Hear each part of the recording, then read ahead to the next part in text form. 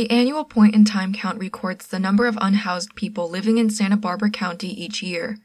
Jett Black-Maertz with the county and Rich Sander of SB Act talked about the importance of the point-in-time count and how you can get involved. Yeah, my name is Jett Black-Maertz, and I am a housing program specialist senior with the County of Santa Barbara. Hello, my name is Rich Sander. I'm the executive director and founder of SB Act, the Santa Barbara Alliance for Community Transformation. Could we first talk about what is the point-in-time count? How long has it been going on? Yeah, the point in time count is a requirement by the Department of Housing and Urban Development, that's HUD, and it is required every 2 years on even years. However, the County of Santa Barbara back in 2019 decided to do it every year in order to get a more well-rounded idea of data changes over time. So during the count, it has to take place during the last 10 days in January on a single day.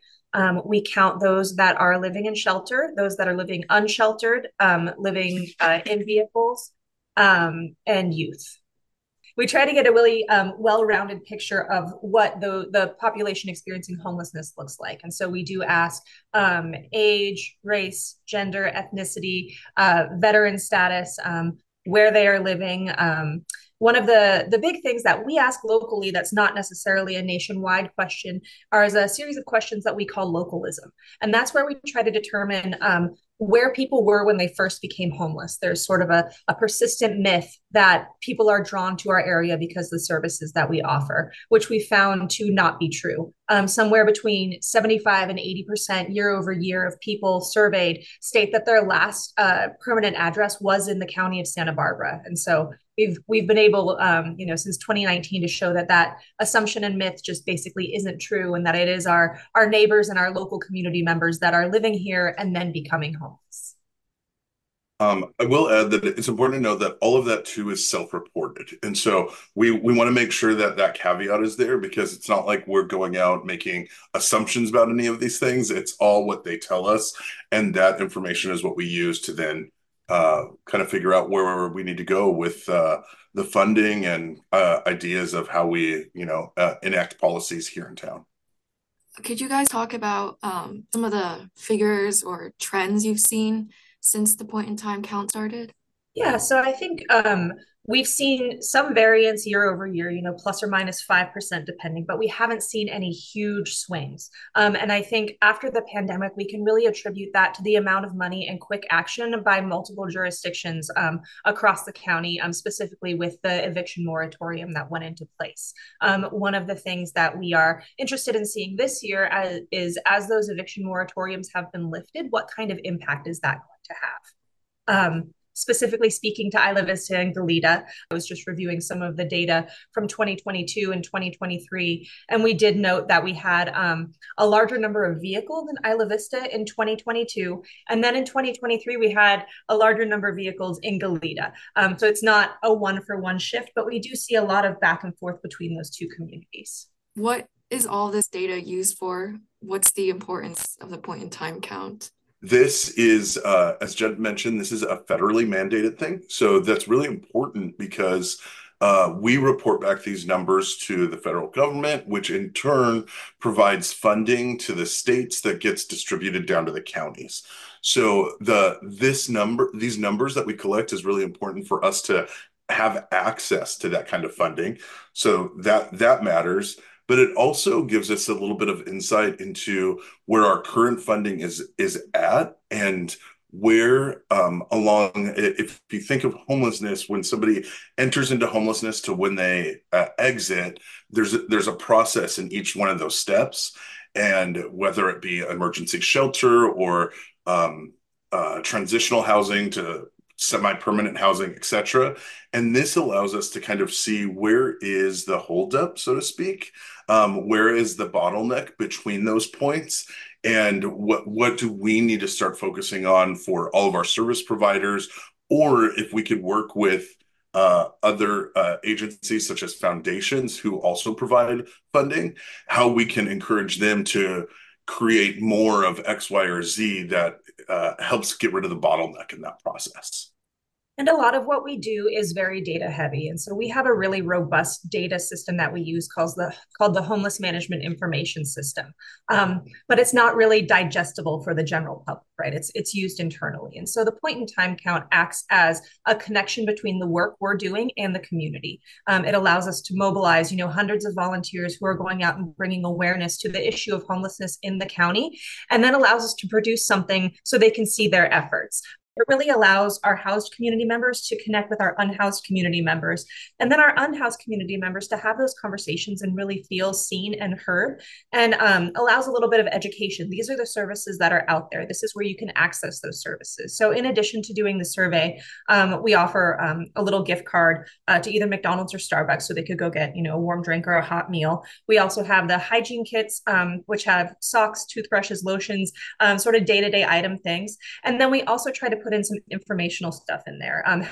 What can they access through 211? A free phone number that connects you to local community services. The city of Santa Barbara has a really great card that has a lot of the homeless services on there. And so how can they access those? Because it's awareness of the services that will really encourage people to access them. Obviously, this is a very volunteer-based program. What does volunteering for the point in time count look like?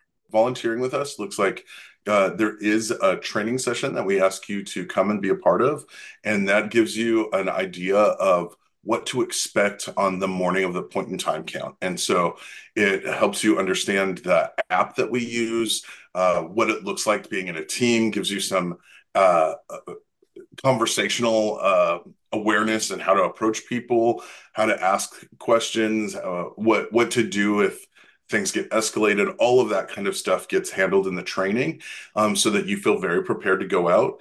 And then on the morning of the point in time count, you are deployed to a logistics center, which is going to be throughout Santa Barbara County.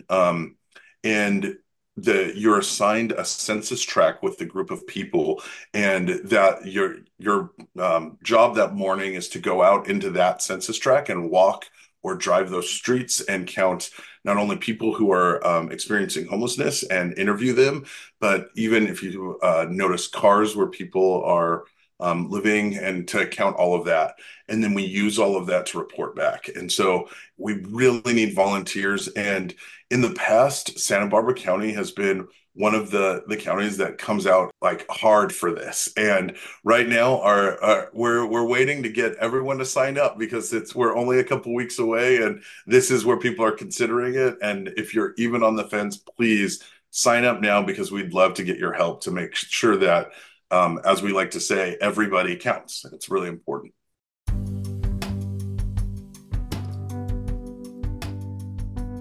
I would just like to say that, as I said, traditionally, this has been something where the Santa Barbara area really shows up. And it's something that, housing affects everyone. And I think there is, slowly but surely, we're getting back on track, but there's a lot of myths around homelessness, and thinking that people are experiencing homelessness for X, Y, or Z reasons. And every time people go out and do a project like this, they come back being like, wow, I just had no idea. I think that expands our hearts and allows us to be a little bit more compassionate to this. But as we understand, this is just dipping your toes into the whole arena of homelessness and service provision, but you start seeing the complexity of it all. I think you covered it. I think it's really, this activity itself is really about making that human connection. So often we see, as we're walking down the street, the person who's sitting on the sidewalk, the person who's asking for change, and we just walk by. And it's this activity that requires us to stop and actually talk with them. And it does remove a little bit of that fear, because you have a script that you're following. You're asking prescribed questions. You're out there completing a task. And so if that's something that has been sitting with you, I really want to do something about homelessness, but I'm really afraid to go and talk with someone. This is a really safe and standardized way to go and do that and make that first step to making that human connection to other community members. The 2024 Point in Time Count will take place on Wednesday, January 24th from 5:30 a.m. to 9 a.m. To learn more about the count, and if you are interested in volunteering, please visit countyofsb.pointintime.info. The last day to sign up to volunteer is Friday, January 19th. For more information on SB Act, visit sbact.org. Thank you for listening. With KCSB News, I'm Joyce Chi.